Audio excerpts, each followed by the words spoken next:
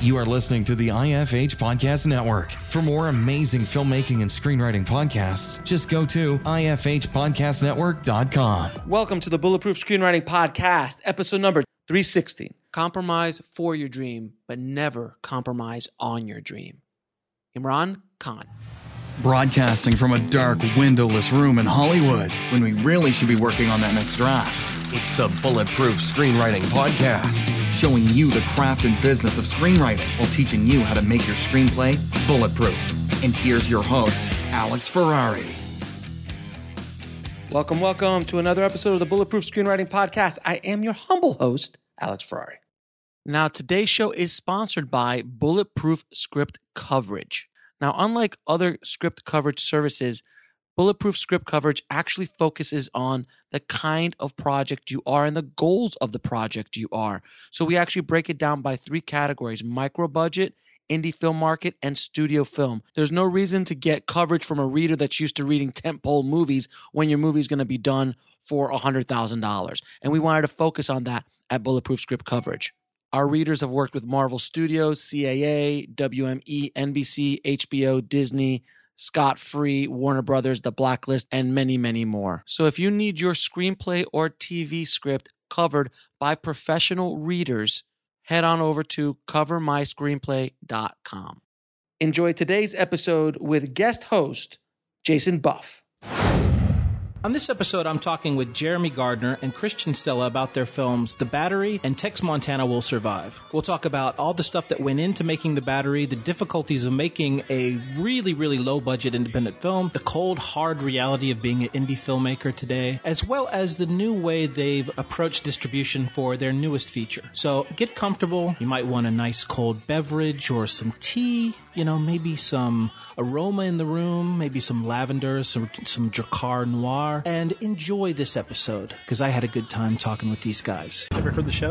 Yeah, I've listened to a few episodes. Yeah, I've been subscribed for a while, but then I went on a tangent and subscribed to every podcast ever, and now I can't ever remember what I'm supposed to listen to. No, I used to, my favorite way to learn filmmaking, aside from DVD commentaries, was listening to podcasts, because you can sit there for a good hour and a half listening to a filmmaker, and you never get that access on just interviews and stuff. That's literally how, that was one of my big tools when I was deciding I wanted to make The Battery was podcasts. Oh, really? Oh, yeah, absolutely. I started back with creative screenwriting, Jeff Goldsmith's podcast. Uh-huh. Yeah. Oh, yeah. And I listened to a ton of those, and then I just went, what else is there? And I started downloading everything. What other ones did you listen to? My big one, because I was trying to make a film in 2012 that didn't end up happening, but I would listen to one called Film Method all the time. And it was two women that were they had already made their own film, and they were just interviewing people that had worked on it and talked about it, but they stopped recording it in 2012. So it was all of a sudden just came to an end. But just it was a void now. Well, that's kind of what I based mine off of, was just the idea that I want to learn stuff and people want to, they want to hear what actually goes into filmmaking, instead of these kind of generic conversations. I like to go into, the nuts and bolts, money issues, technical, the cameras that were used and stuff like that. So no, absolutely. I mean, that's the important stuff. And that's why I watched every behind the scenes extra on every DVD I had for 10 years. And I listened to director's notes for a long time. Uh-huh. I don't know if you know that podcast. That was fun. Gosh, there was another one. I'm a big YouTube and Vimeo guy. I watch a lot of the camera geeks on there, and all those camera reviews and tests. I love Philip Bloom. Uh-huh. Yeah. Bloom is my hero. Yeah, he's there's a lot. I think most of the stuff, because I also do I'm an amateur cinematographer, so I just sit there and watch everything about lighting tutorials and everything about lenses and whatever, and I don't think it's you don't even need to go to school anymore if you've got an internet connection. No, absolutely get on, not. Everything that I did technically for The Battery and now Tex Montana has been through tutorials. It's insane. I was just telling Jeremy the other day, I was I'm trying to fix a couple shots in Tex Montana color wise. So I'm it's time to watch another 20-hour DaVinci Resolve tutorial. Yeah, I spent most of my time listening to screenwriter interviews and stuff too, because back when I didn't think I could actually make a movie, I just wanted to be able to write a script, and just to hear different processes is amazing, because no one does it the same way. And so you'll start to think that your writing routine is weird, and then you'll listen to 20 different people say that theirs is 20 different variations on some same thing. So it doesn't matter. It's just putting the work in. I mean, that's one of the things that I just recently put up a blog post about the creative process. And there's a bunch of videos about screenwriters only talking about the creative end, and how they schedule out their day and how they actually write, and it was nice to hear almost all of them say, well, I spend most of the morning procrastinating. Mm-hmm. And then when I start hating myself, I'll kind of sit down and I'll start writing, So you realize that everybody that has this drive to write screenplays or to write anything, they're all kind of fighting with themselves, Yeah, I mean, it's a daily grind. But the thing that I've taken away from every single interview I've heard is that the successful writers are the ones who treat it like a day job. They know that they are going to put in a certain amount of hours every day in seat, and just writing. And boy, just getting your butt in the seat is the hardest part for me, because I will find everything else to do. When you started screenwriting, what were the resources that you found were the most helpful? It's funny. I started probably very similar to a lot of people. I found a Sitfield, screenplay book from God knows when. It was all yellowed and old for like 25 cents in a used bookstore.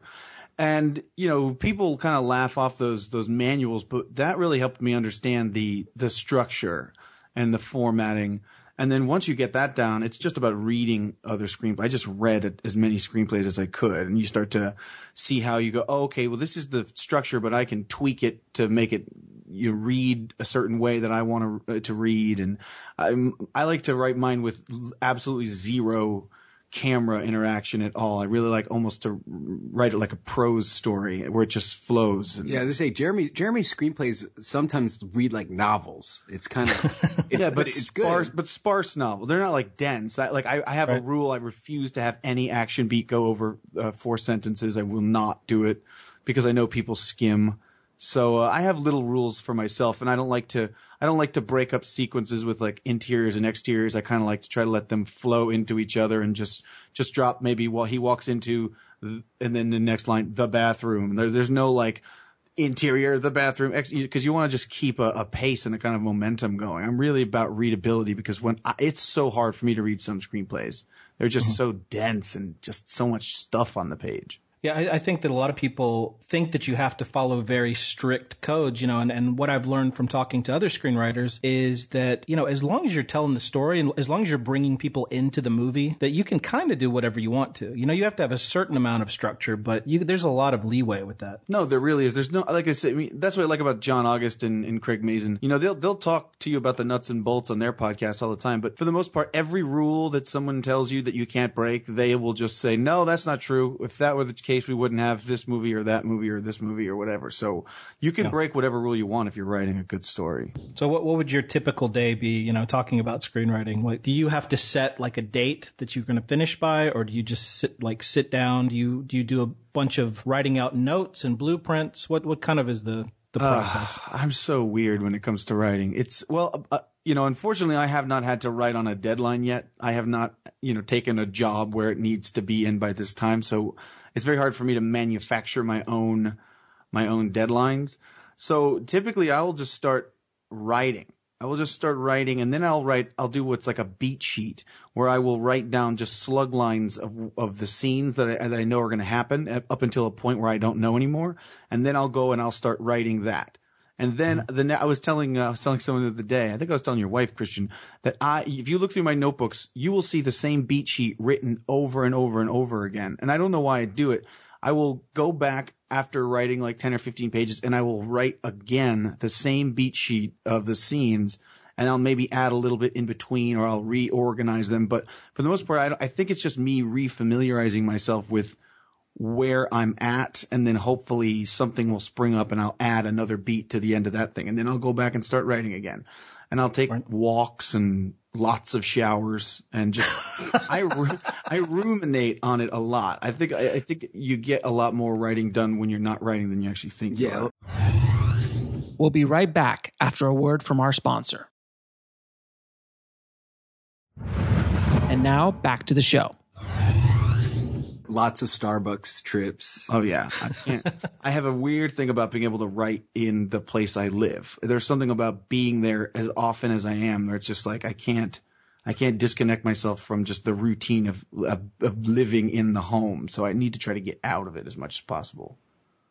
Yeah, I think that's a lot of people have told me that. I mean, I'm the same way too. I cannot. I'm here in my office right now. I've tried to write here, and it just doesn't happen.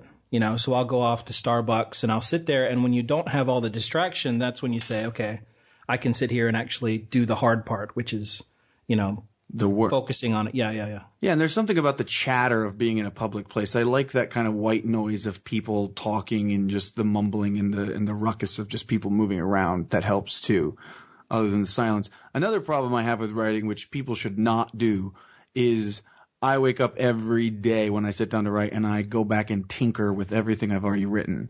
So I will kill an hour or 2 hours just perfecting what's already written. So, in a good way, when the script is finally done, it's been polished in a way that it's like it's a second or third draft, but it takes so long to get to that final draft because I just go back and move commas, and moving commas is not writing. Do you do one as they say, vomit draft? Do you try to get one first draft down and then go back and start rewriting? No, that's what I wish I could do. I really wish I could just barrel ahead and not worry about what happened before, but I cannot. I will keep going back and tinkering and tweaking. And then hopefully by the time, if I wake up and I tinker with the pages I wrote the day before, hopefully by the time I get to the end of those, I've kind of pushed myself into the process a little bit. So how did you guys meet? You guys have been friends for a while, right? And where are you from? We're both from Central Florida. We're right outside Disney World, but we met when we were kids, basically. I mean, I was definitely a kid. I was 13 or something. Mm-hmm. We started making movies back then, and that was kind of our film school, it was also our regular school because we dropped out of school. Florida education system. Yeah. So I mean, that's like staying in school in Florida. But yeah, we just started making movies back then, with a $500 Sony Handycam. And what year are we talking here? Just so I know the technology. Let me think about this. We shot The Bags in 2000. Okay. So this is pre-HD. Yes, definitely. Okay. It was almost pre-computer editing. I still remember buying a hard drive for $500 for a 40 gigabyte hard drive. I mean, weren't we cutting our shorts before we did The Bags on VHS to V8, a VCR to VCR? We were editing VCR to VCR when in 1996 or 7 or something. Mm-hmm. But yeah, so we just did that. We made some features with my sister. And got into some film festivals, and then we became adults and we had to get jobs. That was the worst. Yeah. Bummer. So then it was an entire decade where we just waited tables and so on. Yeah, we didn't do much for 10 years, and then we kind of moved apart. And then I was I'm going to go pound the pavement as an actor, and then that got really demoralizing really quickly. And I had spent a lot of time. Like we were talking about, watching those DVD extras and reading those interviews and listening to those podcasts and thinking, you know what? I think it's about time to get the band back together. The technology had finally caught up, and I started to believe that there was a way to make a movie that could stand, against real, quote unquote, real movies now. Mm-hmm. So I felt like we should jump back in it, because that was the thing about our early movies, even though they were fun and, we played festival. I remember the director of the Sarasota Film Festival telling us, I'm going to put your movie in this festival, but because it's clear that you guys made a real movie, but it's also very clear that you have absolutely no money, because it's just the quality was so. Well, he said it was the first movie they had ever played that wasn't shot on film. Mm-hmm. So It was crazy. I mean, he was even talking about maybe having a micro budget features section in following, festivals, because he just didn't know what to do with ours. But by the time the technology caught up, was okay, well, we can make something that you could literally play in a theater and people wouldn't be like, ew, what was it shot on? My face? Yeah.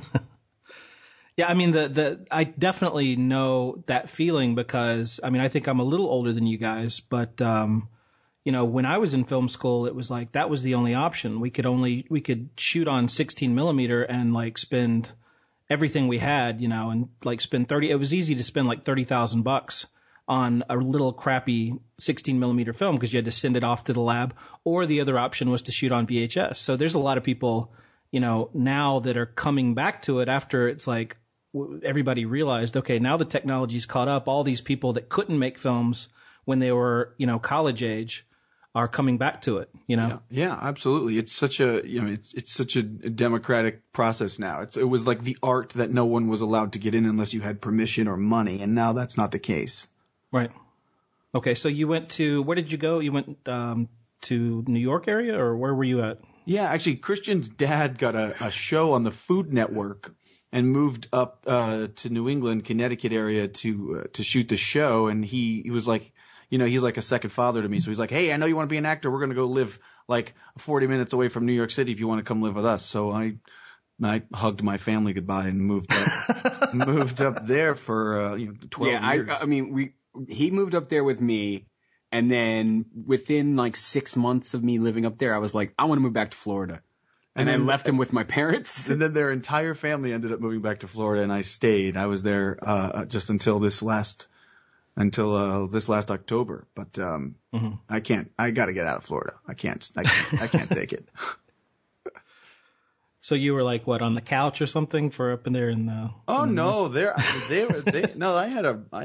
had a room for me. They had, it was like I was their third child. So it was a great living situation. And then I ended up, I got a job and I got my own place and I moved in with a girl and I settled in up there when they all left. I need seasons. I was just talking about how I can't deal with this warm winter down here. It's creeping me out.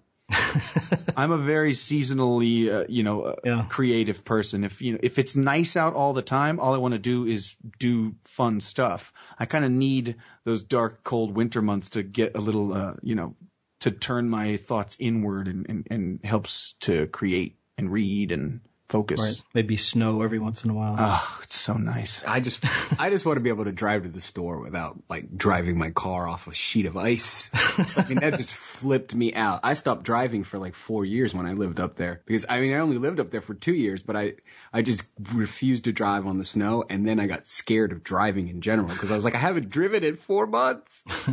All right. So let's focus on filmmaking. When was what was the kind of seed that got you guys started with The Battery? Where did that kind of begin? Well, there was this online kind of there was a site called Massify that was gonna make a movie completely through the community. So they were taking pitches for scripts, and then they were taking director videos, and then they were casting all through this website.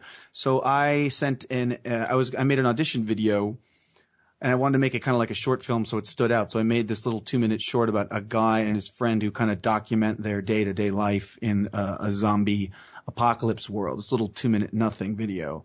And nothing ever came of that site or that movie. I believe it became Perkins 14, one of the 8 films to die for in that series or whatever it was. But I couldn't shake the idea of this like just 2 guys wandering around in the woods. In a post-apocalyptic situation. And so then I started thinking about, well, if you're going to make a no-budget movie, the way you should do it is you should tailor it to what you have.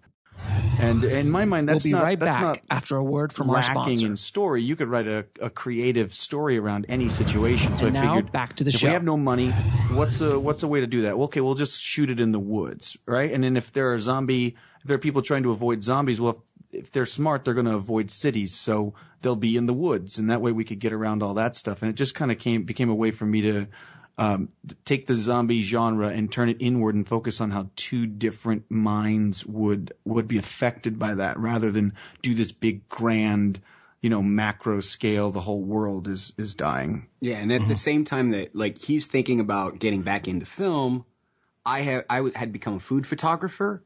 Okay. And the best food photography camera was the 5D. So I had a 5D Mark II. So I already had the camera that was like changing the indie filmmaking world. I just so happened to have that for my job. So it was like the kind of perfect storm as he was thinking about this movie, I had the equipment to make a movie, sort of. I had the camera at least. We'll be right back after a word from our sponsor. And now back to the show. Yeah, so that's basically where it started. Just tailoring a story to what I knew would be cheap. There was a long time where I could not convince anybody that you could make a movie for the kind of money I was talking about. I just couldn't. I remember I was introduced to some like rich guy at a bar, and he started talking to me like a bigwig. And as soon as I mentioned $6,000, he just laughed and walked away. So that was that happens a lot. Well, it doesn't happen as much anymore. It's people are coming around to the fact that movies can be made for nothing. Well, the funny thing that I run into is so many people think that they need $100,000 or $200,000 to make a little indie movie. It's crazy. It's ridiculous. It frustrates me to no end. I've seen so many people just waste money. They just waste money, and I don't understand. Like my whole concept going into this was, look, I believe we can do this, but if we can't, if it doesn't work, and I got the money from like 10 different people, so it would be like little chunks of $600. So nobody was going to be broke. No one was going to lose their house, and no one was going to hate me. It's just hedge your bets. Write something that you believe in that you could do for an incredibly small amount, and then don't break anybody. Don't lose any friends over it. Had you been acting before? Yeah, I'd always been like more of a writer and an actor. I did a bunch of plays when I went up there, up to the north, and I was always the actor in our movies when we were making them younger. I was in all the plays in high school, so I wanted to be an actor or a writer. And it wasn't until I got the confidence from listening to all these interviews with other filmmakers and watching movies and starting to understand them more that I was like, well, I'm just going to direct this thing. I'm just going to do this thing straight through. It's going to be my little creature. But it took a long time for me to say I'm directing this because I had never been in those shoes before. Sorry, Christian, you were going to say something? Oh, I was just going to say the other thing about budgets is that I think it's a hard thing for people to wrap their head around that equipment can be rented, and like, in fact, it always is rented in large budgets even. So like that was one of the things that people come up and they're like, like you guys couldn't have made that movie for $6,000. It's like it costs more for the equipment. And I'm like, I mean, I used a Zeiss lens, but it was $150 to rent it for the whole shoot. Mm-hmm. So there's always, I said the only thing I owned was the camera, and even that would have been $250 to rent. Right. So, I think that even that seems to be a barrier of entry for people, but it shouldn't be. It's not. Yeah, it's funny because I've shot a couple of shorts down here. My cameras, I've only got a 60D, and I've got a couple of friends I've got one friend who has a 5D Mark III and has never used it. Like it was a gift from her husband. Oh, and so I'm just like, hey, do you mind if we borrow your camera for this shoot and whatever? And she's like, yeah, sure, whatever. I don't care. I don't even know how to turn it on. So it's just like the equipment now there's no barrier, in terms of equipment. I'm shooting on a Canon C100 now, and I let my friend borrow it all the time, and he's another filmmaker. Yet meanwhile, he went and shot a feature on an iPhone. And I was like, why didn't you just borrow my camera? And he's like, I was afraid to ask. So now he borrows it all the time. Yeah. Now that he knows. Yeah. I think people also, one of the hardest things for me to do is ask for favors. I'm really bad at asking for favors, but you'd be amazed the amount of things that you can get just asking. Even just, a couple of weeks ago, we were shooting something new to add into Tex Montana. And we had like put a budget aside for, okay, if these people want money, here's what we're willing to spend. And then we go there and then we introduce ourselves. We tell them what we're doing, and then they just let us do it for free. And it's amazing like how often you can find, the things that you need just through people's generosity. Everyone just balloons up in their mind what these budgets have to be, and they really don't have to be that big, especially for your first one. Mm-hmm. Now, can you guys talk a little bit about the filmmaking process? I know you've talked a lot about the making of The Battery, but can you just talk, for indie filmmakers, can you talk about the process that you went through to create that, maybe a little bit of pre-production and the production process? Well, yeah. I'll tell you. I was like, are we allowed to curse? Yeah, go ahead. It was a bit of a shit show. But it was a lot of a shit show. Well, that's the one thing that should be very much noted is that we, for the longest time, because Christian was down in Florida and I was up in Connecticut kind of on my own trying to get this thing going.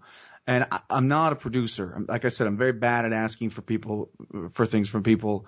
And I finally had to set an arbitrary date. I said, you know what, August 1st, we're doing this thing. That's it. August 1st is the date. And, you know, I got locations squared away, but, you know, between casting zombies and getting all the props together and trying to work out a schedule, which I'd never worked out a movie schedule before. These things were just like beyond my grasp a little bit.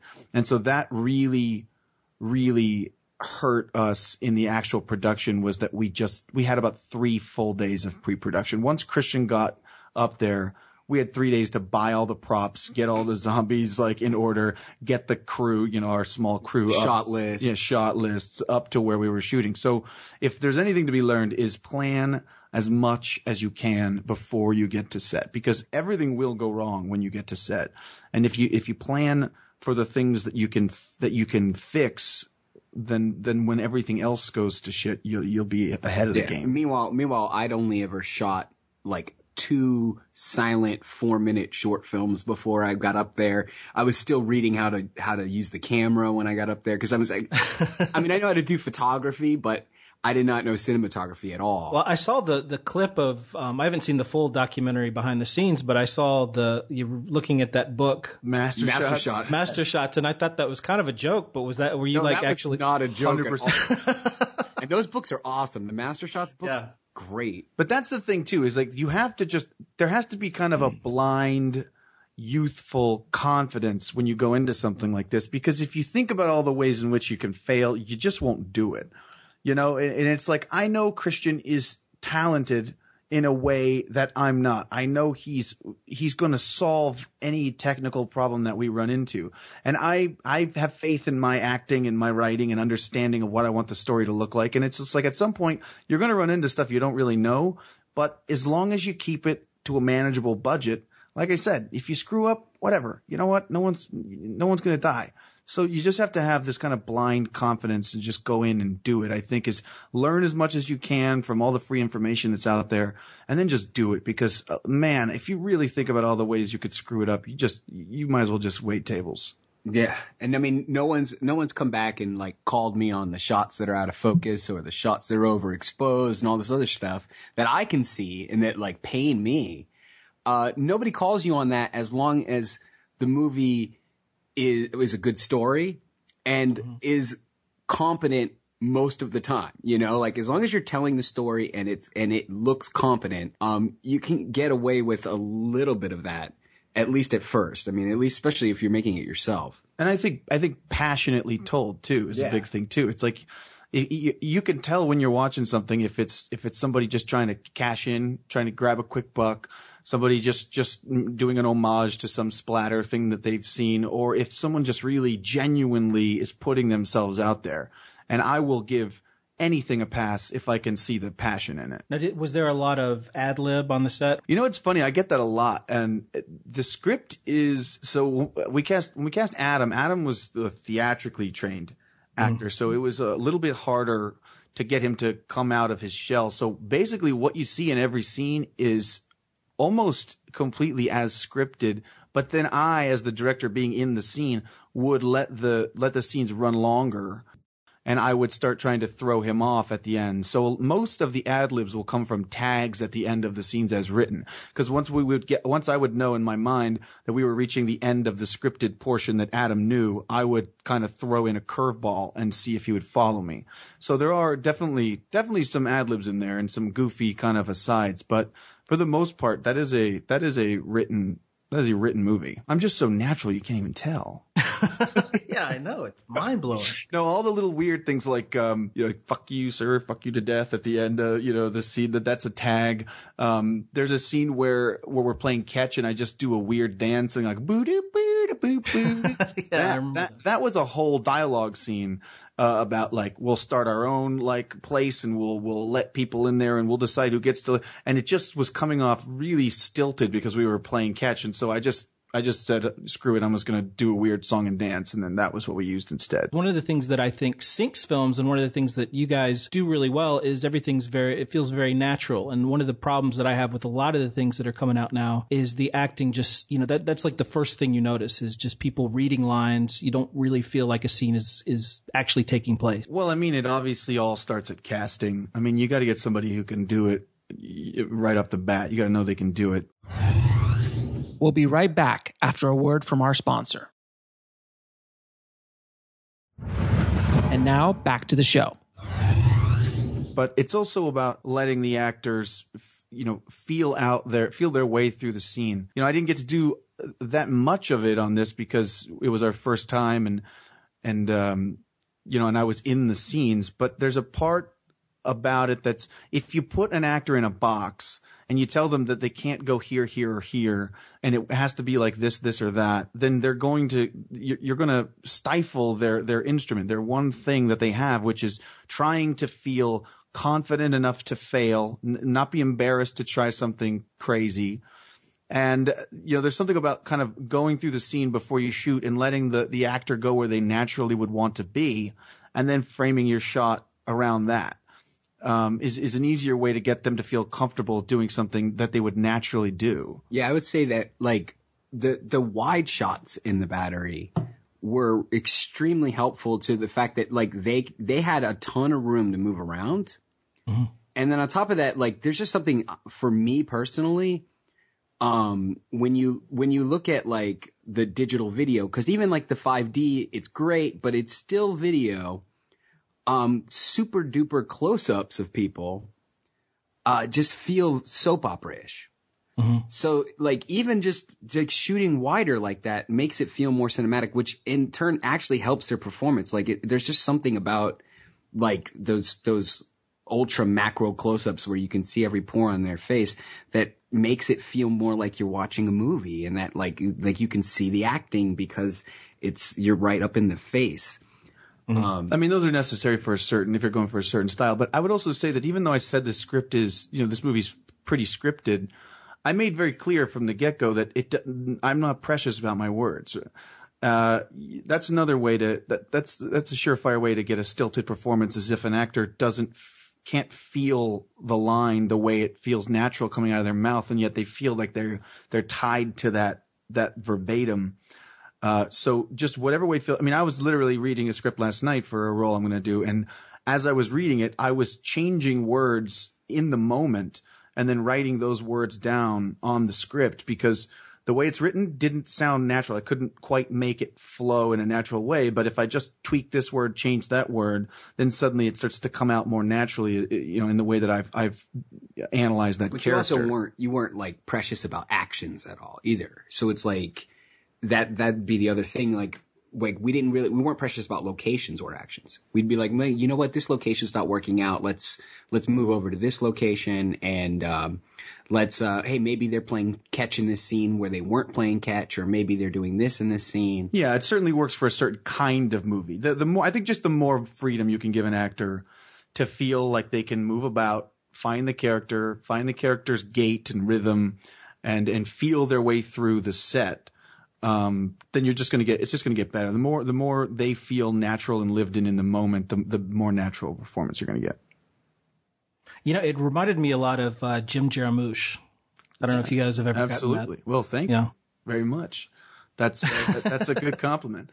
Yeah, just lived in is what I always go for. I mean, I always say that I will tweak the dialogue until I can read it where it doesn't feel like it's being read anymore, and then I'll say throw it all out if it doesn't work for you. Just get the point of the scene, right? The intent of the scene, and then just get there any way that feels right. And if you have actors who are quick on their feet, if one actor goes a certain way to try to get to the same point in a different way, then the other actor will follow and let them follow. And then if that doesn't work in the editing room, throw it out. Because we did a lot of that too. Right.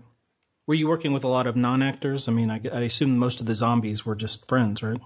Yeah, all the zombies were non-actors. Unfortunately, they're not only were they non-actors, but they were young. We get that a lot, that wow, all the zombies in this movie are the same age as the, yeah, I get it. We should have cast a more diverse, set of, extra zombies. But like I said, we didn't do good enough pre-production. So that goes back to that.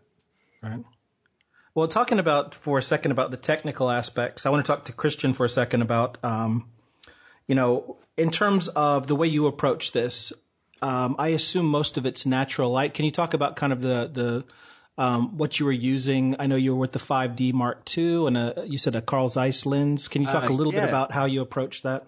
The craziest thing about the movie was that we knew that the last third of it takes place in the back of a station wagon. So we needed a super wide lens. So I ended up renting a Zeiss 21 millimeter that on the full frame 5D.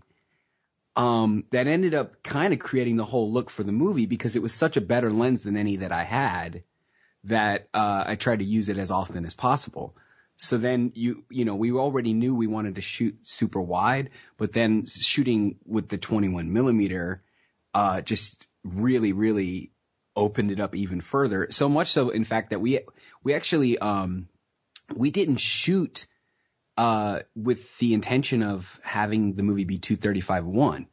Mm-hmm. We actually cropped it in post as an afterthought. Like it was just that we realized, wow, these shots are so wide and they looked much better cropped. And it once again like helped with the film look that we were trying to achieve. So yeah, no, as far as lighting, I just had a $50 LED light that was battery operated because we were in the woods. We had no power. It was only used in a couple scenes. Mm-hmm. And then, obviously the most important thing I had was one of those variable ND filters because so much of it was shot outside in sunlight. And that's the one thing that I notice whenever I get sent something now, someone's like, hey, can you review this? Can you review this? Their shutter speed is it's first time filmmaker, the shutter speed is all over the place. Mm-hmm. And you got that Saving Private Ryan look from shooting at a high shutter speed. So other than that, I didn't really have much equipment. I didn't even have a fluid video head on the battery. I mean, it was crazy. I had an $80 shoulder rig from Optica. Oh yeah. That was it. I had a plastic tripod, that I bought at Best Buy. So, I was unprepared, but we wanted most of the shots to be static. So, I didn't think I needed a fluid video head and all those other things. And, we didn't quite have the budget. So, yeah.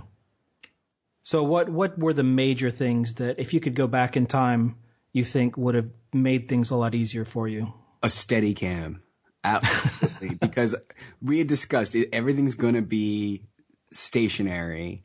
But then, you start making the movie and it's like, oh, well, just, follow along. We're going to walk down this hill over these rocks and, just walk behind us and that kind of stuff. I mean, my ass was saved in post by Premiere's warp stabilizer. Oh, yeah. And this is not something you want to rely on. Mm-hmm. Especially it has artifacts and so on that I can see. But we had to do it because we didn't have a Steadicam. Although, on the last day of the shoot, one of the producers was like, I got a Steadicam in my trunk. And I wanted to stab him. I absolutely wanted to stab him. And I would say just, there are certain things about the fact that we didn't get to – we didn't really know how to plan a shoot schedule. So there were some days where we were just overloaded with things we had to get. I mean, when we had the only other two actors in the movie Alana O'Brien and Niels Bala, we had them scheduled on the same day because they were both coming from New York. And that's 14 pages of dialogue, and then it's raining and then it's, the night is approaching. And it's just one of those things where you start to feel, you don't want to feel like you're losing control of your set when you have actors there. And once the elements get involved, it's just like we should never have scheduled both of those actors on the same day, that many pages in one day, but we just had no idea how to schedule a film and we had such a little amount of time to do it. So yeah, a backup audio recorder would have helped on that day because our audio recorder fried. And we had no other option to record audio. And, we waited 2 hours to get one and then finally gave up and recorded using the mono mic on the SLR. So yeah, that would have, I mean, we would have not just saved the audio quality of that scene, but we would have saved the 2 hours while we were waiting for someone with a video camera to come that had XLR inputs. Right. But it's another thing that you guys did that's, a lot of indie filmmakers forget about is you hired a guy to be your 100% sound guy, and that makes a big difference. Absolutely. Absolutely. That was, that's the, I think throughout our little weird troupe of filmmakers since we've been kids. We'll be right back after a word from our sponsor. And now back to the show. We've all kind of had our own specialty, but none of us have ever been sound guys. That is a very specialized area to go into. So the one thing I did do right in pre-production was I put an ad out for a sound guy, and I said, look, I got a little bit of scratch to give you, and I can give you a little back end in the movie. But you've got to stay with us the entire time. You can't go home. I can't be wondering where you are. Every day when it's time for call, you're just going to be a part of the crew and you're going to be there. And this guy responded and he was like, that sounds cool. And so I met this guy for a couple pints and, we ended up arguing over the merits of baseball and hockey for about 2.5 hours. And, he's a sound guy now, but he used to be like a roadie. So he's used to like living in a van with musicians and stuff. So day one, he was there. He was sleeping on the couch in the cabins with us, beers at night. He was, doing everything that a grip would do, that a PA would do, and he was doing sound. So he was invaluable. So if you can get yourself, and especially in a small crew, people are going to have to wear many hats. So get a guy who can do sound and black out windows if he needs to.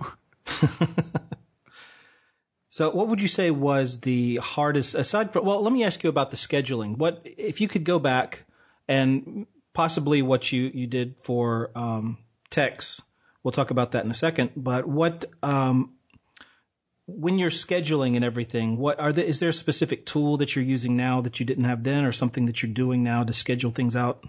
We still have not scheduled a movie traditionally. Or you would like to in the future? Yeah. Well, I would love to just get a good line producer and do it. They can do it themselves. Okay. No, it's just one of those areas that we haven't had to. I mean, Tex, as you will see, was not very well planned in itself either. So we didn't learn a lot from our first effort. But no, but there's little things that are obvious, like when you look back, like, okay, you can't have 40 or 50 extras standing outside for 12 hours a day, 2 days back to back. You got to feed them. You've got to keep them occupied. And there's a way to break that up. But then you realize that you can only have the certain location where those extras can be for 1 or 2 days. Then you start running into issues that we just didn't really concern ourselves with. I mean, there's a moment in the movie where Mickey puts blankets all over the windows in the car because he doesn't want to see the zombies' faces anymore. And luckily, story-wise, you can justify that because Mickey just can't deal with the situation. But in reality, we realized after that first day of shooting with all those extras that if we have these extras staring in the windows for the entire 35-minute third act that these characters are in the car, you're going to start to see them get bored. You're going to start to see the zombies looking at the camera. You're going to invite the audience to start looking at the zombies rather than focusing on the characters. But it was in fact just because we couldn't afford to have them out there all that time. So we went back after the first day, brainstormed, came up with that blanket idea, and then moved the car into a garage, into a controlled setting, put a sun lamp out the window and had one person shake it, and then just added the zombie sounds at the end. And that worked fine. That's one of those creative decisions I'm really proud of, but it was one that we might not have had to run into if we had, knew how to schedule a movie. What was the hardest day on the set? Yeah, it was the day where the sound broke. I mean, that was the day I quit the movie before the sound broke. Oh, okay. Well, I didn't know about that. That was a bad day. I quit on Tex too, I think. I quit the movie. Yeah. You're not there's kind of a tradition at this point. You're not doing it right if someone doesn't quit. Yeah. That means it's not hard. That means you're not struggling. We were trying to make a squib and it was failing and it was a disaster. That was the day that we had the 2 actors come in from out of town. I get shot in the legs. We were trying to make a squib out of nothing, out of blood and a condom and like a firecracker. It was raining. You were running out of time. Tensions were high. The sound broke. We ran out of light. It was just everything that could go wrong went wrong. If you watch the documentary, you'll see it's just, once that day is mentioned, everyone sighs. It was a rough day. Well, I think it's helpful for other filmmakers to realize, that it is such a difficult process because, I think everybody who makes an indie film that doesn't have much of a budget has probably gone through the same thing. And a lot of people quit. A lot of people never make their film. Yeah, no, that's unfortunate too, because it's the most rewarding and most fun I've ever had. And it's also, the most stressful and crazy. But those two things go hand in hand. And there's nothing like, sitting down with other filmmakers and chewing the fat and listening to them talk about their nightmare moments on set, because then you can relate. Oh yeah, gosh, that's just like when the wasp nest was stuck in the car door and the lawn mowing people came all on the same day on the first day of shooting. It's just like, what is happening here? But that's kind of one of those badges of honor you wear after you made an indie movie on your own. In terms of the music, can we talk for a second about that and how you were able to get such a great soundtrack? Absolutely. And thank you. No, it started as, I'm a huge fan of Rock Plaza Central, this band Rock Plaza Central. I've loved them for years. I used to be a big fan and I would go to all their shows. And when we cut together a location scouting video before we'd ever made the movie, we used one of their songs and we kind of put it up on Twitter for people to see what we were going to do. And the lead singer of the band contacted us and said, "Hey, that looks cool. Are you guys going to use our music in the movie as well?" Which had never even occurred to us that would be a possibility. And then he was really kind and put us in touch with his label, and they were they gave us the rights to the songs for literally nothing. Like, I think it was like $500 forever worldwide. Wow. That's great. That is great. And even better than that, it's like he put us in touch with the band The Parlor, who has a couple songs in the movie, and they just gave us free reign of all their songs for nothing. And the same thing happened with, Wise Blood, who does the electronic songs in the movie. Adam kind of knew him from college, so he gave us his music. Sun Hotel and El Cantador were some Florida bands that Christian knew from the local scene down here. He talked to them and they let us use their music. You hear a lot of people. One of the most amazing things is no matter where I've gone with this movie, all over the world, whatever language, people always, always ask about the music. And that's so rewarding because there's something that's to be said about, artists helping other artists out. And it was such a beautiful thing for them to do, to let us use their music. And what's been lovely is how often those bands have contacted us and said, "Hey, once the movie came out, we saw a huge uptick in downloads and sales on our music and stuff." So it's just it's one of those things where, look, we can't give you much up front, but if our movie does well, you'll do well. It's it's a symbiotic relationship, and that was amazing. And now we're like great friends with Chris Eaton from Rock Plaza Central. And it's such a weird thing to go from being a fan of somebody and like I shook his hand one time at a show to now he'll like call me up and say, "Hey, I got this idea for a novel. Like, what do you think about this?" And just talk to him about it. And you're like, that's so crazy. It's so crazy to go from fan to peer and collaborator. But you haven't told him that you were like that, though. He's not like, "Hey, man, want to shake my hand again?" I 100% told him. There was literally a show where I was so into it. I was having such a good time that they like handed the microphone to me in the crowd to like hold up to the trombone player because I just wouldn't stop. And then another show, they were like, "Hey, man, we saw you out there like dancing up a storm like a crazy person. Like, just thanks. I'm like, it's cool that you're like getting into the music a lot." And I was just like, they talked to me. And now it's like I'm going to their house and like, having barbecue with their kids and stuff. It's so wild. As far as the DVDs and stuff like that and reproduction of their songs, do you guys have to have like contracts and things like that were worked out? Just can you give me an idea of how that all kind of worked out? Just so most of the bands is were off label and they gave us like the rights to do anything with their music in the movie. Okay. Including, Rock Plaza Central gave us those rights but then they were like, "Oh, we forgot. We're in Canada. No, we have a label in the US." So we did have to get in contact with their label, but their label basically gave us the rights to use the songs. Yeah, you definitely have to get, releases signed. You have to get all the bands to sign up. But once you get into deliverables, if you have a distribution deal, you've got to get all the contracts squared away with those artists. But I mean, I can remember, I think one of the bands from Florida happened to be playing in New York City. And Adam, who plays Mickey, our producer, one of our producers, he was like, "What? They're in the city right now?" And he just like hoofed it down to where they were playing a show and like confronted them. He's like, "Hey, can you sign this release for that song that's in our movie?" It's just like, you gotta get it all squared away. Deliverables is an annoying part of what should be one of the most amazing parts of the process, which is, hey, we're gonna distribute your movie. We'll be right back after a word from our sponsor. And now back to the show. Cool. What do we need to give you? Oh, everything that's ever been made in the world. We have to give you. Oh God, no. Yeah. But I mean, yeah, in general, I mean, we didn't really have to pay for the songs. I mean, I think even the record label deferred the payment until after the battery was like bringing in money from the distribution. So it was pretty awesome, actually. Now, can you talk a little bit about your post-production process? I just want to give people a full view of the whole thing and kind of how you went from taking all, even the minutia of taking the card out of the camera, and did you do backups? Did you, how did post-production work? Can you talk about that? I could talk about on the battery. We had, I'll tell you, we had 2 hard drives on set. I would take the cards out every day when we got back to, we had these little cabins that we were staying in. I would take the card out, put it off onto the 2 hard drives. Then I would move one of the hard drives into the other cabin, just in case one of the cabins got broken into, because we had all this film camera equipment coming in and out.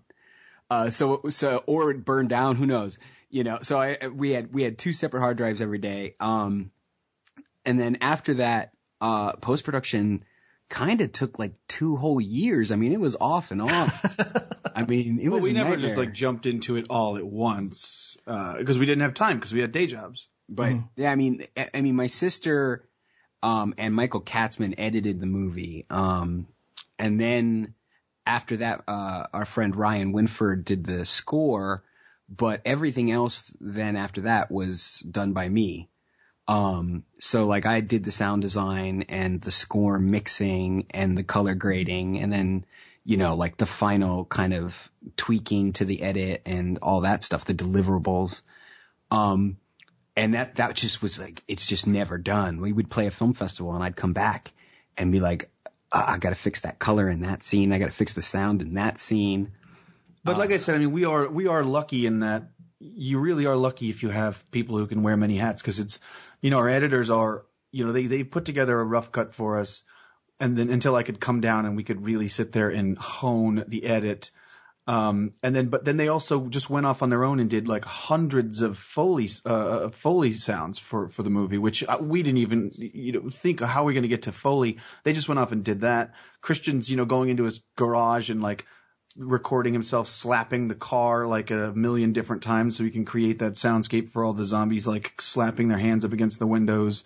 So it's like everybody's doing, jobs they don't know. I remember one thing Christian wanted was somebody to do sound design. And I met a guy and Christian flew to New York. He flies to New York to meet this guy.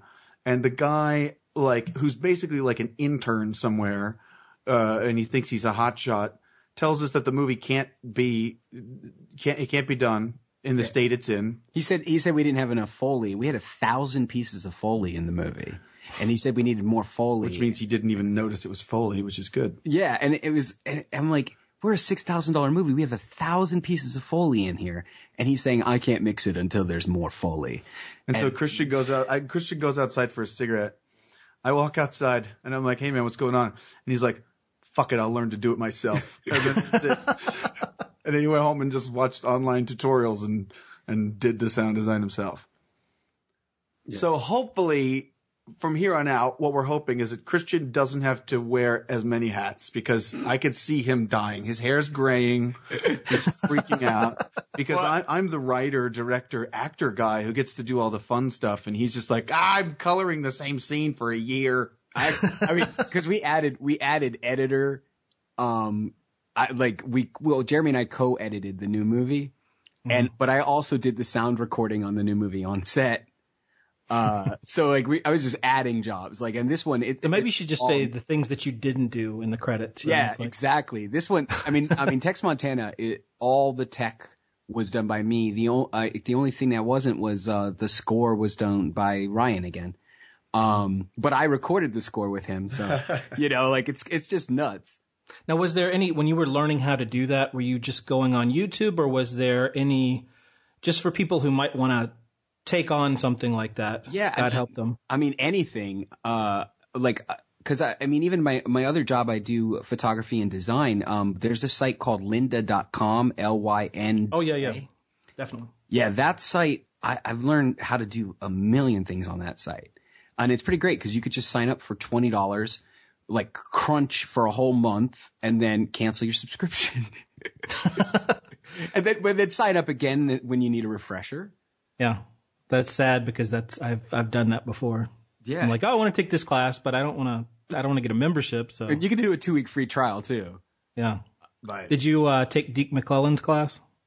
I think Deke is kind of the guru over there because I teach Photoshop. I'm also a graphic designer, but it's funny because I learned Deke was the guy that basically taught me Photoshop back in like 98 or something like that. But lynda.com used to also be, I think, Total Training. I think they merged or something. And Total Training you would get like 20 VHS cassettes of how to learn Photoshop. But I remember that arriving one day and I was just like so excited to get the Total Training series. Anyway, sorry, I'm off topic. Well, that's totally, like I'm sure I'm like Deke, I would probably recognize him if I saw him. I'm like, oh yeah. I've seen that guy a million times.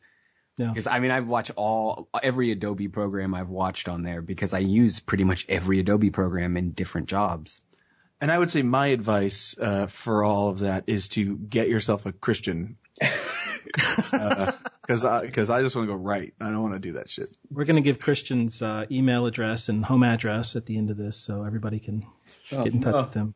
No, I said get yourself a Christian, not mine. I don't. Sorry. I need another Jeremy. Everyone needs another Christian, but no one needs another Jeremy. Yeah. Okay, so and color grading. Can you talk about that for a second? Because you were doing that in DaVinci Let me just jump right in here and defer to Christian. Yeah, you don't know anything about that. Actually, this is crazy now. On the battery, I was using just the built-in color corrector stuff in Premiere. I didn't switch to Resolve until Tex Montana. And that's why I'm still learning Resolve because it's just kind of a whole mindfuck for me.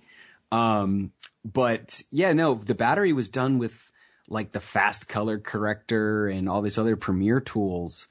And then I think towards the end, Colorista, but that was already when I was like after we had premiered the movie. I was going back and fixing some things. But then the major thing I did on the battery was, besides I was color grading it to be really low contrast.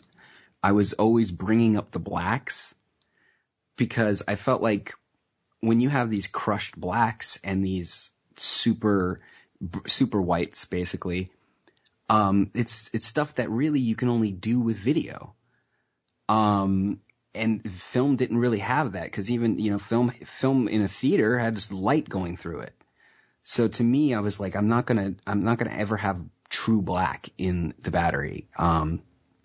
So it was always kind of raised up to like around even like 10 IRE. But anyway, I know. But the most important thing I did on the battery was I bought this film grain loop from a company called Gorilla Grain. And it was like $50 for a real scan of film grain. And I put it over top of that over the battery because not only did it make it look more like film, but it also helped with, I had been doing a lot of noise reduction from shooting high ISO at night. So that, when you use, I was using Neat Video for noise reduction, and when you do that, like things start to look plasticky and fake, and the film grain really kind of gets rid of that plastic look. But now that I shoot with the C100, I'm using DaVinci Resolve because there's just so much more color information there. Right. So, you're shooting ProRes? Yeah, I'm shooting into a ProRes Atomos Ninja 2 recorder. Okay. And it's so much more. It's like night and day from the battery. So I was saying, like, Tex Montana Will Survive is a found footage movie. We'll be right back after a word from our sponsor. And now back to the show. Yet on a technical level, it's way more. It's way better looking than the battery is. Okay. I don't want to put Jeremy to sleep over there, so let's talk about... Are you kidding me? I have recordings of Christian talking tech, and I just listen to it as my lullaby. Yeah, I've just heard it 1,000 times, but people do need to know this shit.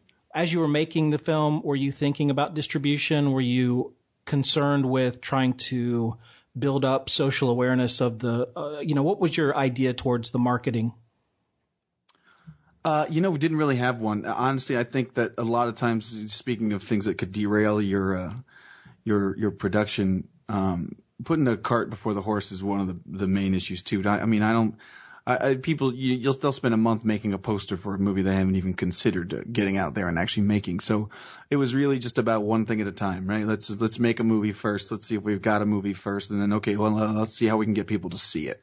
And then it became, the festival circuit, trying to get into festivals, and then, getting a trailer cut together that's interesting enough where you might get some people a little bit of buzz about it, get it to some websites that traffic in those things, and just start to build an awareness. But it really wasn't until the festival circuit kind of kicked up that we started building an online presence, and then going to those festivals and glad handing and meeting people and talking to them. Is really the only way you're going to get noticed in, because there's so many people making movies now. The only way you're going to rise to the top is to get into festivals, get seen, be there, meet as many people as possible, be nice, be humble, have drinks with them, make yourself available. What were some of the more important festivals for the film in terms of like what you guys, connections and things like that, or what were the most fun ones? Oh, the fun ones there's so many fun ones. The first one we got into was the Telluride Horror Show in Colorado, which was amazing. That was our world premiere, and we were super excited about that. And then after that, we didn't get into anything for months. It got really demoralizing. You start throwing $50 a pop at these festivals and not hearing anything, and it's like you're chucking money into a hole, and you have no idea what's going on. And then out of the blue, we got an email from Imagine in Amsterdam, which is a big genre festival that's been going on out there for about 25 years. And we got into that. And then because they are a part of kind of a genre, like an international genre, like coalition almost of film festivals, other film festivals that were in that same union started asking for the movie. So there's this weird thing that happens where at first you're spending a lot of money to submit to festivals and not hearing anything. Then you get into one, and then suddenly other festivals know that that's happening, and then they start saying they're going to waive their submission fee. And then at some point, not only do they waive the submission fee, they just invite you to screen there, period. And then at some point, they start flying you out, and they start paying you screening fees to show your movie. So it's this really weird process where if you're lucky enough to catch a little bit of fire on the festival circuit, you can go from spending money to making money and getting to see the world. So Imagine definitely was what kickstarted that. And then from there we won the audience award there, which has been won by like Silence of the Lambs and, The Raid and Donnie Darko and From Dusk Till Dawn, all these like great big genre movies. And we won that award somehow. And I know that's just because we were there. We were there for a week. We were having beers with people. We were shaking hands. We do lively Q&As, and and it's part of the politics of building an audience and hoping that they'll follow you to your next project. It's just saying, I know I'm living in a dream right now, and I want to be respectful and humble of the entire process. So it's that was really fun. Then we went to Dead by Dawn in Scotland and won the audience award there. And then we went to Brazil and Mexico City. Fantasia was a sold out crowd, even though we were already released in the United States, which was kind of a hang up. They weren't sure if they could play it. They decided to take a chance on us anyway, and it was completely sold out. There was still a line outside when they shut the doors. We ended up giving up our own seats, so some more people could squeeze in. Just a really amazing process to go all over the world, going down to Brazil and we were the opening night film at Macabro in Mexico City, like 500 people in the theater, like red carpet and flash bulbs. But these things really, like, they help you build traction.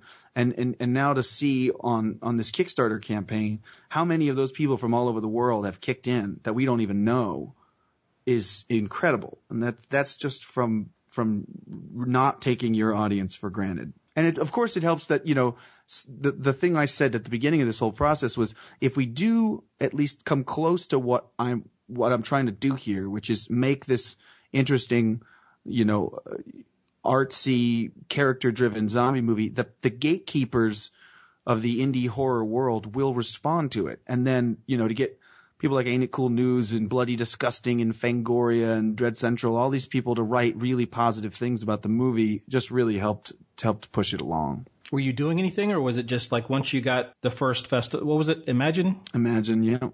Once you got that, all these things just started happening without a whole lot of effort from you guys, or were you still like out there pushing it and promoting it? I mean, we were always pushing it in our way, through Twitter, and you send a couple emails here and there, but it's amazing how many people find it on their own. You can try morning, noon, and night to get press for something and never hear a word. And then as soon as something happens, you can't stop it. It just takes off on its own. It really is crazy. I mean, it's like the catch-22 about, getting an agent. Like, you can't get an agent unless an agent comes looking for you. And by then you need an agent. It's just one of those weird things where it's just, you're not going to get press until the press hears about you, until they can't ignore you anymore. Right. Yeah, I mean, that's one of the things we talk about with our marketing, the film marketing program, is the idea that you need to be, if you go to you need to be the person that's already kind of in front of like horror fans or zombie fans, So if you're getting on Bloody Disgusting or Fangoria or whatever, there's no way you could do that on your own. Those people already have that fan base. Right. Well, there are little things too, right? So even though we want this movie to stand on its own as a film, it definitely helped that we were able to, every time we were talking about it at a Q&A or whatever, to say that we made it for $6,000, because it was the truth, but it's also, it's a clear marketing hook, right? People are going to write about that. So it was one of those things where we actually talked about, like, do we really want to talk about the budget for this movie, or do we want to just let it exist on its own merits? But at some point it was just like, you know what? It's too good of a marketing hook. And The Walking Dead helped as well, which the movie was conceived before The Walking Dead premiered. But that was major. Yeah, there's little things like that. And what was I just going to say? I don't know. I'm glad I threw you off. Thanks, Christian. Thanks for popping in there and talking about The Walking Dead. Well, I'm saying that zombies don't hurt. But we were not planning on that at all. In fact, it might have actually stunted the movie if zombies were as big as they are now. Well, I mean, even when it came out, I heard zombie fatigue all over the place, and it was like, oh boy, here we go. I mean, it got to the point where when I told people I made a movie, I would say, oh yeah, I made this little artsy horror movie. I wouldn't say the zombie word unless I was pressed, because it's just, you hear so many people just completely shut down when they hear zombie, and that's just annoying. That always annoys me. I always said, nothing is worn out if someone makes a good one. I mean, you can make 500 vampire movies and be sick of them all, but as soon as someone makes a good one, it's like, oh, the return of the vampire film. It's just because someone made a good one again. It really is, when you're making a zombie film, it's never about the zombies. It's always about the human, Walking Dead is not about zombies at all. It's a soap opera. Yeah. Absolutely. No, and that's the way it should be. Right. I mean, it got to the point where I was even considering very briefly, when it was, it was difficult for us to try to get, makeup for the movie. I was like, you know what? Let's just put all of the zombies in T-shirts with a Z on it, and then don't even deal with the zombie makeup, just to prove that this is more about the characters than the zombies. That'll really piss people off and be weird, but that was maybe a little too esoteric. So, okay, let's talk about distribution. No. Can you discuss the distribution aspect of the battery? Yeah. Okay. No. Yes. All right. No, it's well, so after we got to that first festival, Telluride Horror, we were approached by Film Buff about the digital rights, the worldwide digital rights. Okay. And like I said, between Telluride and Imagine, we didn't have a lot going on. It felt like, okay, that was it. That was our we're winding down now. So let's do this. Let's get on this train. And of course, then the movie takes off. We'll be right back after a word from our sponsor. And now back to the show. And you start to wonder, oh boy, and we got approached by a lot of people saying, oh, you've already given away your worldwide digital rights. Are you crazy? And, that's a lesson you got to learn, is that you got to, it's a hard lesson to learn if you've never done it. The business side is so difficult to navigate if you're just coming into it. I think far more difficult to navigate than actually making a movie. Because every time you do something, someone tells you made the wrong decision. But through having that, at some point we were able to get our international rights back from them, because we realized that they weren't really interested in selling the international rights. They were really more focused on getting the movie out in America. And excuse me, we met a woman named Annick Mannert who saw the film at a festival in France, and she has been just an incredible champion of this movie from the moment she saw it. She actually flew to Germany while we were there and had brunch with us, and has just been working tirelessly to get us into festivals. And she works with Raven Banner in Canada as an international sales agent, and got them to take the movie on, and they were able to go out and sell it to territories across the world. And then speaking of getting a champion, AJ Bowen, the actor, when he saw the movie, he didn't stop talking about it at all. And he would go on podcasts and mention it.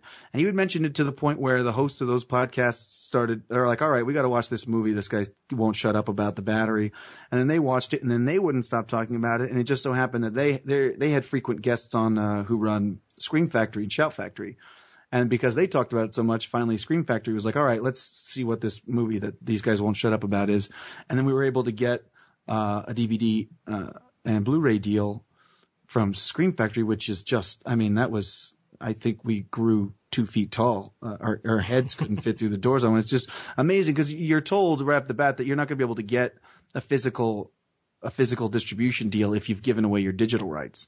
But those guys just make such beautiful physical, things in a digital world now, that luckily they were able to just take a flyer on us, and we got to put this amazing Blu-ray out with this documentary, which covers all the ground you're making us cover right now. I'm kidding. But it is a fantastic documentary. You should really, I encourage everybody to check it out if they can, because we basically made that exactly what we were talking about earlier, which is my film school was watching DVD extras and listening to podcasts. And so we made a 90-minute feature-length documentary that goes from those stupid short films we were making in high school all the way to the festival circuit on the battery. And it goes through every step of the process. And we really wanted it to be where if somebody sees this and they're like on the cusp of thinking, can I make a movie or not? Then this would push them over and say, just go do it. 'Cause it's going to be hard, but it's going to be amazing. Now, the documentary is only available with the DVD and the Blu-ray. Is that right?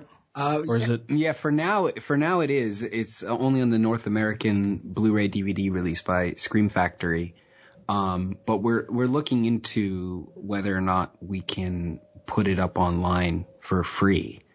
Because I think it's promotion for the DVD and Blu-ray. And it's like we were saying, it's a really, really wonderful kind of thing for filmmakers. But I'm almost more proud of it than I am of the battery, just because, because if I had, seen something so thorough and, so naked about the, the ups and downs of the process, I would have been like, that's it, we're doing this thing. And that's what we were hoping. And I worked on that documentary for like 6 months. But it's like $10 for the DVD or something on Amazon. And you get that and the movie and the commentaries and the outtakes and stuff like that. So there's a And we really tried to pack it with as much, if you want to make a movie, watch this stuff as you can. I don't even know where we started with that question. What was it? Distribution? Oh yeah, distribution. But I think what he was getting at was just that, for first time movie, our first movie, there's a lot of like legal stuff and lawyers and expenses and so on that happen in distribution. So, and on the Battery, we had like 10 investors. So not a lot of that money trickles down to us in the end. But like just due to the system, like the whole system in general. It's not like Screen Factory didn't pay well. They paid great. It's just one of those things where you have to do it's. I wish I could create a list of things you need to do once you start to enter the distribution process of making a movie, but it is literally so dense and there are so many possibilities. I almost feel like you just kind of have to read as much as you can and then wade in and then make a decision, because the amount of options that we had that we didn't know we were going to have when we made one decision, that suddenly another avenue opened up later. If we hadn't done this, we could have done that. It's just, there's just no way to navigate it. And we try as hard as we can. We've had, filmmakers email us and contact us and ask us about particular, distribution companies or deals or what. And it's just like, man, if it feels right, do it. There's just no, you're going to learn from the process. Is the only way to really go about it. I mean, I'm sure someone out there can elucidate much more, with much better clarity than I can on this part of the process. But it was easily the most difficult part of the entire process for us to navigate, was the business side and the distribution side. I think you just kind of got to learn as you go. The thing that's interesting, listening to that is when you say it's a $6,000 movie, I've heard people that work in independent film talk about just the deliverables costing more than that. I mean, when it comes to distribution, a lot of the deliverable stuff was just like written off of our payment. Okay. So, that's like, I think like maybe the entire first year of the release, I mean, like just everything went to expenses. So yeah, we didn't have to pay for a lot of things up front, but, yeah, we had but I always say that the $6,000 is the production budget. That's what it cost us to get to the premiere at Telluride Horror Show. Okay. And then we did have some business related expenses after that, but we already had deals on the table that we were ready to sign. So, like I know one for a fact was, what's called errors and omissions insurance. Yeah, and that was like $4,000 that we had to pay, and I think Adam got a personal loan from his father or something, and then he got paid back eventually. But we had deals on the table at that time. We would have never paid for that if we didn't. I mean, there are certain things you can do to make it easier to navigate, like just make sure you've got all your performance releases signed by your actors. Make sure that you've got a chain of title, in order. There are things that you're going to just look up a list of the typical deliverables.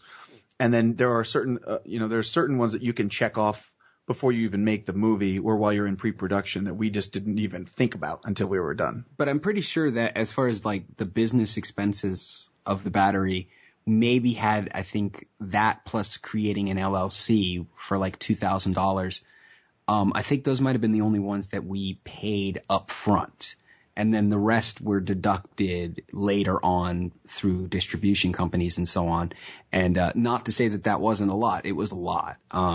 It was just we didn't have to pay it up front. Yeah, when you get your first report of your residuals and you see that gigantic chunk that goes to expenses, you just go, oh, that was like 3 months' rent or more. So yeah, I kind of wanted to go into the things that Jeremy discussed in his article on Movie Maker, because it really is something that I think a lot of filmmakers don't talk about, and people don't want to, first of all, people don't ever want to talk about pirating, and what a big deal it is now, and how easy it is for people just to download anything they want for free, and how much that affects you guys on the distribution side, and can we talk about how that's affected the way that your newest project? Yeah, I mean, I'll say, because it's something I don't think he put in the article, was that like the day our movie was released, the piracy was, I mean, within 3 hours of the iTunes release, the piracy was just insane. But even like a year later, there was a day where some piracy group released a version of our movie, and it was like the 30th torrent of our movie. And there was 100,000 downloads of that torrent in 24 hours. Wow. In that same 24 hours, we were selling the movie DRM free on our website for $5. We'll be right back after a word from our sponsor. And now back to the show. In that same 24 hours, we sold 2 copies. We made $10. And all of our other digital sales had kind of just slowed to a halt at that point. So it was like there were 100,000 stolen in one day, a year after release. We make $10 that day. It's the ratio that's insane. Like piracy is kind of a way of life at this point. I get it, but the ratio should be far, far less. Like I would say there's got to be anywhere from 20 to 80 illegal downloads per every one real rental. That's just way too high. Yeah, and those are never going to translate one to one. If everybody who pirated it bought it instead, well, that's never going to happen. That's just not the way it works. I think I did touch on in the article that it is easy to vilify the piracy community because, yes, they're causing a lot of issues in the movie business. I mean, where a $5 million budget 5 years ago, you could wrangle with, the companies who fund those movies now are really, really hemming and hawing over a $250,000 budget because they know that the second that movie's released on demand, it's going to be pirated. And so the risks go way higher. And so the budgets are driven way down. Less movies are made, which means less crew jobs. There's so many things that it affects that people don't know. And I think people tiptoe around the piracy issue because you're never going to get the pirates. The people who torrent on your side are the ones who believe that everything should be free and information is free and screw you and I don't care. You're never going to get those guys. But there is an interesting contingent of the piracy population who, number one, would download it if they could, if it were available in their territory. And there is something to be said about the fact that the way that movies are distributed nowadays is not taking into account the fact that the world is completely connected. Everybody knows what's going on in the movie world everywhere in the world. And so, I can remember even myself, years ago hearing all about The Loved Ones. That was an Australian horror movie, right? And it's just like you hear so many great things about it and you never know when is this coming out here? And you keep hearing people talk about it and you're like, am I ever going to get to see it? And it ended up getting dumped in the US like 4 years later. But it's one of those things where it just seems crazy not to hit on, hit on the audience when they're ready for it, when they want it. So that's one part of the piracy thing that needs to be taken care of. Another one is that I just genuinely feel that there is a certain amount of people out there, especially of a certain age group, who absolutely have no idea the devastation it causes throughout the industry. Movies are not what they used to be when I was a kid. I begged to be taken down to the video store and I would stay in there for 2 hours. They were things that I knew were made and they were big and then you had to go and get them and you had to pay for them and sometimes you didn't like them. And that's part of the process. You gamble a little bit with your money and maybe you see the greatest thing you've ever seen and maybe you see a turd, but that's part of the process. Now there's a generation that just simply thinks of them as little tiny thumbnail posters that you click on and then they play and that's it. And there's no heft to the process and the amount of people and time that goes into making these movies anymore. And I think that's just a re-education that needs to happen, or it might not even be able to happen. I just don't know if you can convince a generation that gets it for free why they shouldn't get it for free anymore. It's a real sticky, prickly issue to bring up. I think that another huge thing is just the fact that people aren't going to theaters anymore too. And it's like everything has become just digital files now. And we've gotten so far from the days when you had to go to a theater and watch a film, and then many, many months later, you would be able to rent a copy at your local video club, and sometimes they wouldn't have it. You know, it's that whole culture has disappeared. Oh, it's completely gone. And I miss it. And yeah, I mean, even in, you know, the movie that changed my life, that made me like super like aware that movies were made, was Jurassic Park. That might sound crazy, but that was the first time I started thinking about Jurassic. Well, it's one. I remember someone telling me, "Hey, the dinosaurs are made with computers," and my brain, my like little 12-year-old brain, just went like, "What? Like that's not possible. What do you mean they're made with computers?" And suddenly I started thinking about the behind the scenes process of making a movie, and I cut my first lawn, much to my father's chagrin, because he'd been trying to get me to mow the lawn for years. I mowed my first lawn to get money to go see Jurassic Park, because I saw it 7 times in theater, and that movie didn't come out on VHS for over a year after it was in the theater. You know, it was just like waiting for this thing to come out so you can have it, and that's just gone now. You know, the movie comes out, people go see it opening night, opening weekend, kind of fizzles out, and then 90 days later or less, you can download it or steal it or rent it online. Yeah. Yeah, a lot of times, here it's like you'll see the movie will come out in like a torrent or something even before it comes to a theater. It's ridiculous, you know. And I've been making an effort to try and see everything in a theater now, and it's so different, you know, the concentration that you have and the way that you're affected by the movies. I mean, even watching it on a great big HD TV, it's just not the same. No, it's not. It's a whole different experience. And what's crazy is, you're right. It's this communal thing that I love it, and more people should engage with.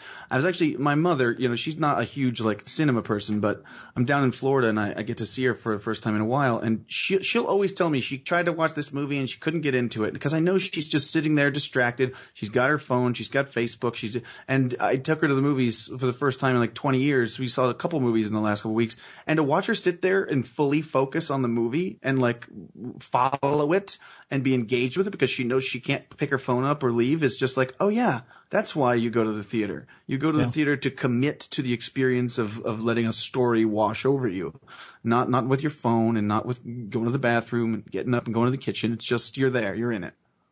Well, it depends on where you go too, because it drives me nuts, but people that just bring out their cell phone in the middle of the movie.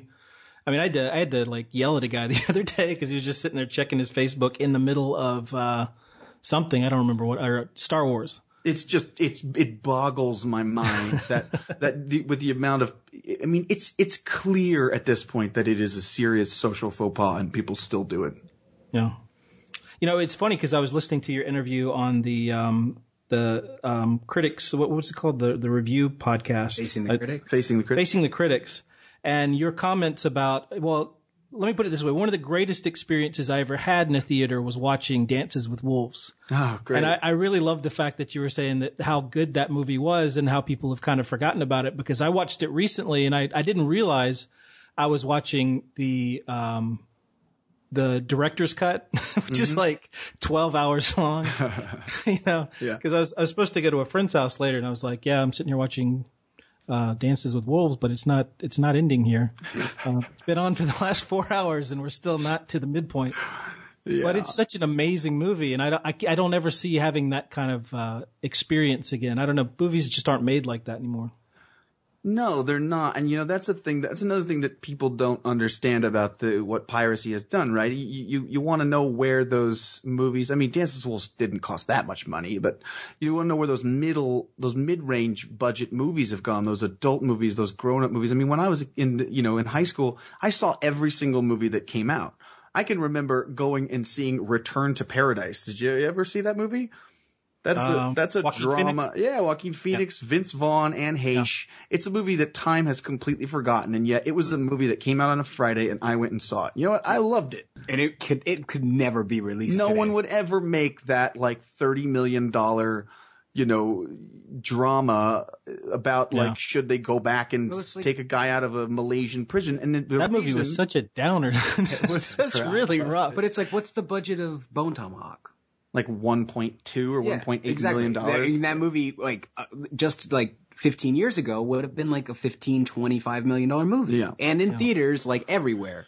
Yeah, it is strange, but but that's the thing is so now because of that, because they need to milk every single dollar out of that opening weekend. That's why you're getting so many giant superhero movies. That's why you're getting sequels. That's why you're getting, because they have to curb every possible risk. They can't take a risk on some of these small movies. I mean, luckily there's people like Megan Ellison and Annapurna Pictures putting money into these auteurs movies, but for the most part, the movies that filled the bulk of the year 10 years ago, they just aren't being made anymore because you got to get that 4-quadrant picture out. So you're either talking about movies being made under $1 million or over $100 million. And it's just a weird thing in the middle. Giant movies, would Jerry Maguire be made today?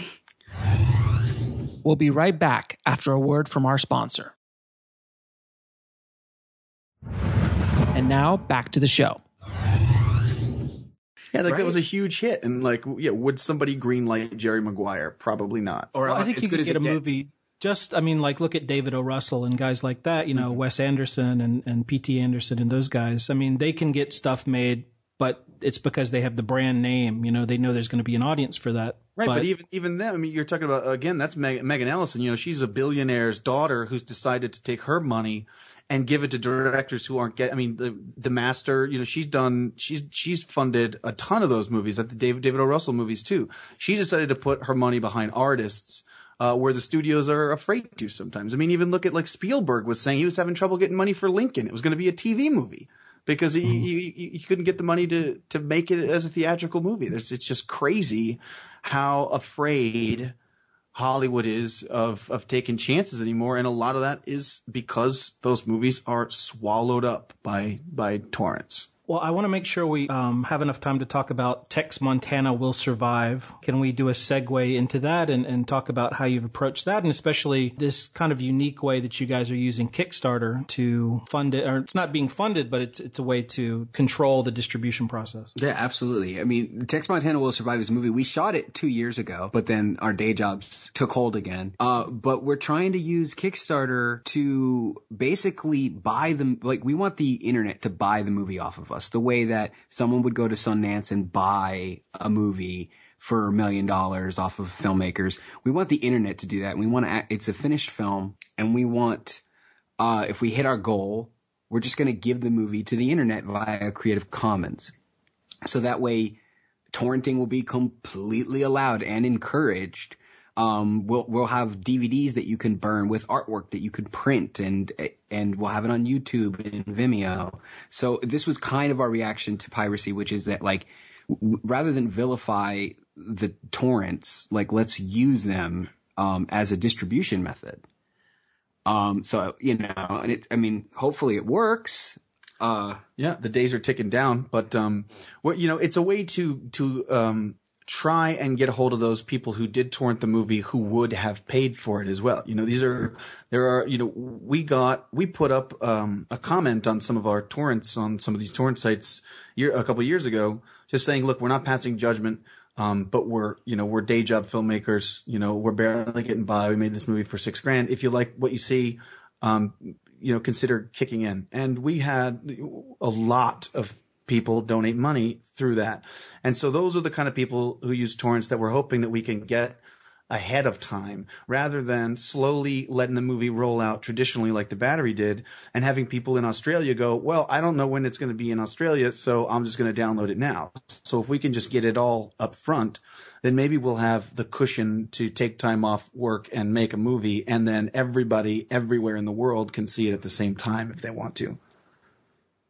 So does that mean that you don't have, when you do Creative Commons, does that mean that you no longer have ownership of it, or how does that work? The particular there's a couple Creative Commons licenses, but the one we're going to be using, basically means that, you have to give us credit for the movie, and that you can't profit off of the movie itself.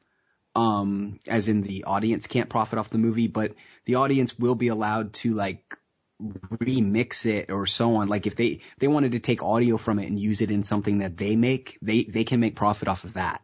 So you're kind of allowed to mess with the movie. But other than that, you're totally allowed to share it and do everything else. So the only thing is that we still have to get credit and basically you can't just put it in your own box and sell it as is in a store, but you can use it to remake art, right? It's artists saying, here's a piece of art. If you want to make a different piece of art from our art, by all means do it. Yeah. If you want to sample it and put it into a dance mix, you can, and you can make money off that dance mix. We're not, that's the kind of license that it is. I think the bare bone bongo scene would be great as a rave. My friend already did this. The composer already did that. I'm sure someone else could do it out there too, though. I would love to be in like Prague and hear like baby bear boom boom boom boom. That would be amazing. You watch it becomes like this huge hit. The guy's like a millionaire. Like it's like size number one dance song in the world is Baby Bare Bones by like Skrillex or something. Yeah, and we're over here going, why did we do this? Go ahead. Sorry. No, I was just gonna. Yeah, go ahead. No, you go ahead. Okay, thank you. So, I mean, I think one of the things that I liked about your article too was just your kind of honesty about how difficult it is to make a living as an indie filmmaker. And since we're all about indie filmmaking, can you talk a little bit about that, the idea of being able to make a living as a filmmaker and what you guys do, which is more like you have day jobs and you make indie films? I mean, is there a goal to move everything to being like 100% filmmakers? What is your view on that kind of thing? Yeah, I mean, that's my goal. That's 100% my goal is I just want to make movies for a living. And I'm not talking about, making movies and being like a multi-millionaire, even though that would be nice. I would just love to make a comfortable living and make movies as a job, and it doesn't seem like it should be that difficult. I mean, when you see the money that can come in from a small budget movie, I mean, this is sustainable if you could start getting enough, time to make movies and put more movies out in the world. It kind of snowballs. I mean, I know Joe Swanberg famously said that too. He's like, once you get 3 or 4 movies out in the world, every time you make another one, then you get another press push. Everyone talks about your other movies. You get a kick up on the rentals or the sales of those previous movies, and it just kind of snowballs every time. And so he's made a career out of just making like 1 million movies and just kind of living that way. But I do believe there's a way to build an audience slowly and get enough of a return so that you can keep equity in your own movie the next time you make it, and then make a little bit more money the next time you release another movie, and suddenly you're sustaining yourself by telling stories and making art. I do believe it's possible. I don't know. I'm getting old. I'm going to die, so probably not. It's going to happen soon, or I'm definitely going to be managing a bar somewhere. Yeah, I mean, I've talked to a couple of filmmakers who are full-time, not necessarily making their own projects, but they're directors for hire or whatever. Those are and they say that. Sorry, I said those are called unicorns. Unicorns are the people making films for a living. But no, he's saying they're directors for hire, not making their own thing. Well, I mean, the thing that they've said is that it's not like before where you'd like make a film every 3 years. It's like these people are making 2-3 films a year. And there's just this mass production. Yeah, it's crazy. I mean, that's what we've been saying forever. We need to generate content. I mean, you look at the people making a ton of money on YouTube because they're putting up content every week. Everyone wants more stuff.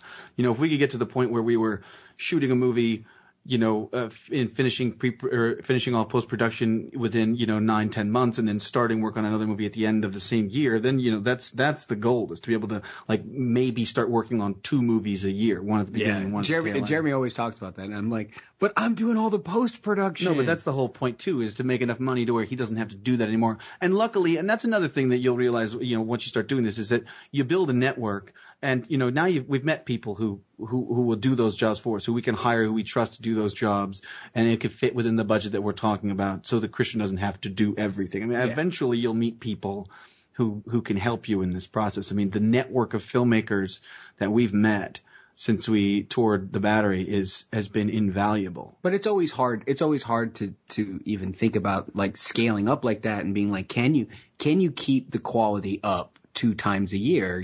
That's scary. I mean, just in 3 years, you have 6 movies, and it's like, man, I can't even imagine 3 years from now having 6 movies out there. Right. And having them all be quality. So that's scary too. Yeah, that's another thing well, especially with the way I write, it'll never happen. I can't. Yeah.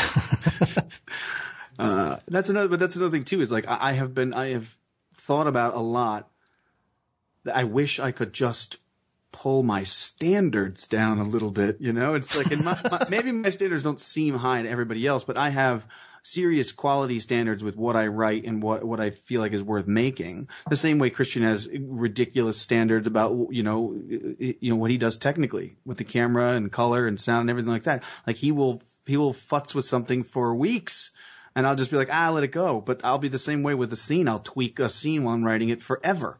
And it's just one of those things where you're never going to get enough done, you know, to create this kind of a content generator like we're talking about if we have such high standards. But I don't know, there's got to be a middle ground somewhere. It seems like, you know, with the following that you guys have been building. We'll be right back after a word from our sponsor. And now back to the show. Have you ever considered approaching a production company? I mean, going and, you know, putting together a script and saying, okay, and going for more of a traditional, not so ultra independent, but going, and have you been able to keep that following? I mean, do you have like some way to be in touch with your fans? Is it primarily Twitter and Facebook and stuff like that? Oh, yeah. Well, we didn't even touch on this. Yeah. One of the main other reasons we made Tex Montana is because I wrote a script that I love that, you know, I started getting a lot of attention after The Battery made the rounds. I started doing the water bottle tour. I've talked to the companies. I've talked to agents and I've gotten very close. We've gone down the whole casting route path and we've gotten far along the route to the traditional funding of making my new script. And then it always just kind of fizzles out in one way or another. You know, you hear that, oh, we love your unique voice and it's so interesting and it's so you. And then, you know, once you get up to like $250,000-$300,000, they start trying to kind of, you know, buff a little bit of that personality out of it. Well, can't we explain where the monster comes from? And can't we cast this person even though they're way too young? And it just becomes like, oh man, the concessions you have to make for such a small amount of money is demoralizing. And after about a year and a half of that, that's why we decided, you know, let's just go back in the woods and make Tex Montana because we wanted to not have to get permission to make a movie again. It's so frustrating to feel like you got your foot in the door in a business that you love and then it's just the wheels turn so slow that you just like at some point we got to go do this again because it's going to tear our souls apart if we keep waiting for somebody to say, okay, here's the money, go make your movie. So that even though, and honestly, it's still happening right now. Like that script is still out there. I'm on the cusp of going down another avenue to get that movie made. And it's, you know, I feel really good about this one, but I felt really good about some before. So I've gotten a little bit cynical about that process. And so there's a part of me that says, you know what, that's fine. Let that script do what it's going to do through the system. And let's still remind ourselves that we got to go and make our own movies if no one ever gives us the permission. Plus there's something that like nobody ever talks about, but it's crazy with all of these budgets getting smaller and smaller and smaller. If a production company comes to you and hires you on as director for a $250,000 movie, your pay as director is probably around $5,000. And then you're expected to work on the movie for pretty much a solid year and then promotion and so on. And it's like, how do you even make a $250,000 movie and live off of $5,000 for a year and a half to 2 years while you make and promote the movie? It's kind of insane. And no one has been able to explain that to me. No, literally no one. I've talked to filmmakers I know like who seem very successful. And no one's been able to explain, okay, you get a fee, you know, you get your rate for actually filming the movie. But what about when it's time to go into post and it's time to, you know, edit and then do sound and then promote and then like what how are you making a living then? No one can explain it. I still don't know.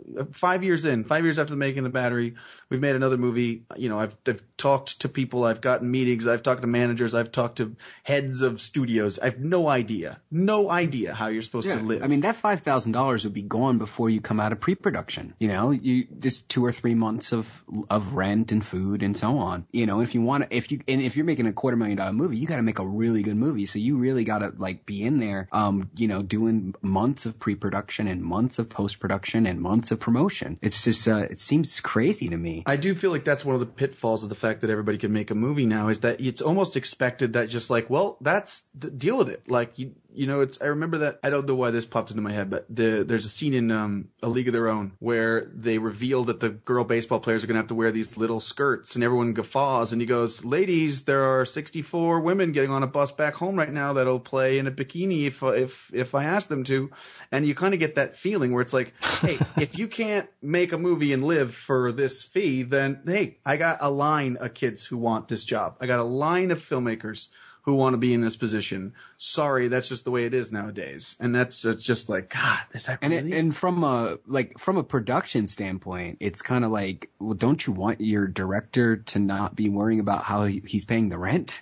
You know, like that's the last thing he needs to be worrying about when he's in charge of your, you know, even $500,000 movie. So that's something, yeah, we can't crack it. Yeah, I think there's a lot of kind of ego going on there, and people don't really disclose. Sure. Yeah. Well, I mean, I have a friend, you know, who's a filmmaker, a pretty successful filmmaker, and you know, he decided to go around it and raise the money for his movie on his own, and then just paid himself a decent salary, like out of the budget. Like this is how much I'm raising the money to make this movie on this budget. This is how much I'm paying myself to do it. I wrote it, I'm going to direct it, and that's that. And I was like, well, that's a pretty good way to do it if you can get around all the gatekeepers and just be your own production company. So I don't know. This sounds like a demoralizing way to go out. So what advice do you have to indie filmmakers that are out there that want to make their first film and want to kind of follow in your footsteps? You got to have friends. You got to have friends who will help you out. People who are going to be in the trenches with you, in the mud, splashing around in the dirt, willing to do anything they can to get it done. You're not going to get anywhere if you don't have loyal people on your side. You got to plan as much as you can ahead of time, and you got to write, you know, your story, a good story around what you can get, what you know you have, and then you got to not freak out about the things that you think might fail or you'll never do it. And my advice would be that you got to have at least one skill that you can sell to others, you know, whether it be cinematography or sound design or any of that. Like, you know, that's where your money is likely to come in the first couple films, is from the work in between making your own films. Just like we have friends that are editors and so on, and they go and they get paid to edit other people's movies, and then they edit their movies for free. Yeah, and the irony of this whole process is that I only wrote The Battery originally because I didn't want to go and audition for roles as an actor, and I'm about to be in my 5th feature film since The Battery came out, and that's simply from meeting filmmakers on the festival circuit, becoming fans of their work and them fans of my work, and then them calling me up and going, hey, I'm about to go and make this movie. I got a great role for you in it. And just suddenly I'm being cast without auditioning when, you know, this whole thing was me railing against the process of auditioning. So you end up, you find a little skill, and hopefully you can tangentially work in film. I actually forgot to ask you about that. What was the experience of working on Spring like? Because that's actually one of my favorite movies from, you know, the past couple of years. What was that working with Justin and Aaron? It was amazing. You know, Justin and Aaron were actually the first filmmakers I met on the circuit. We met them very briefly in Amsterdam.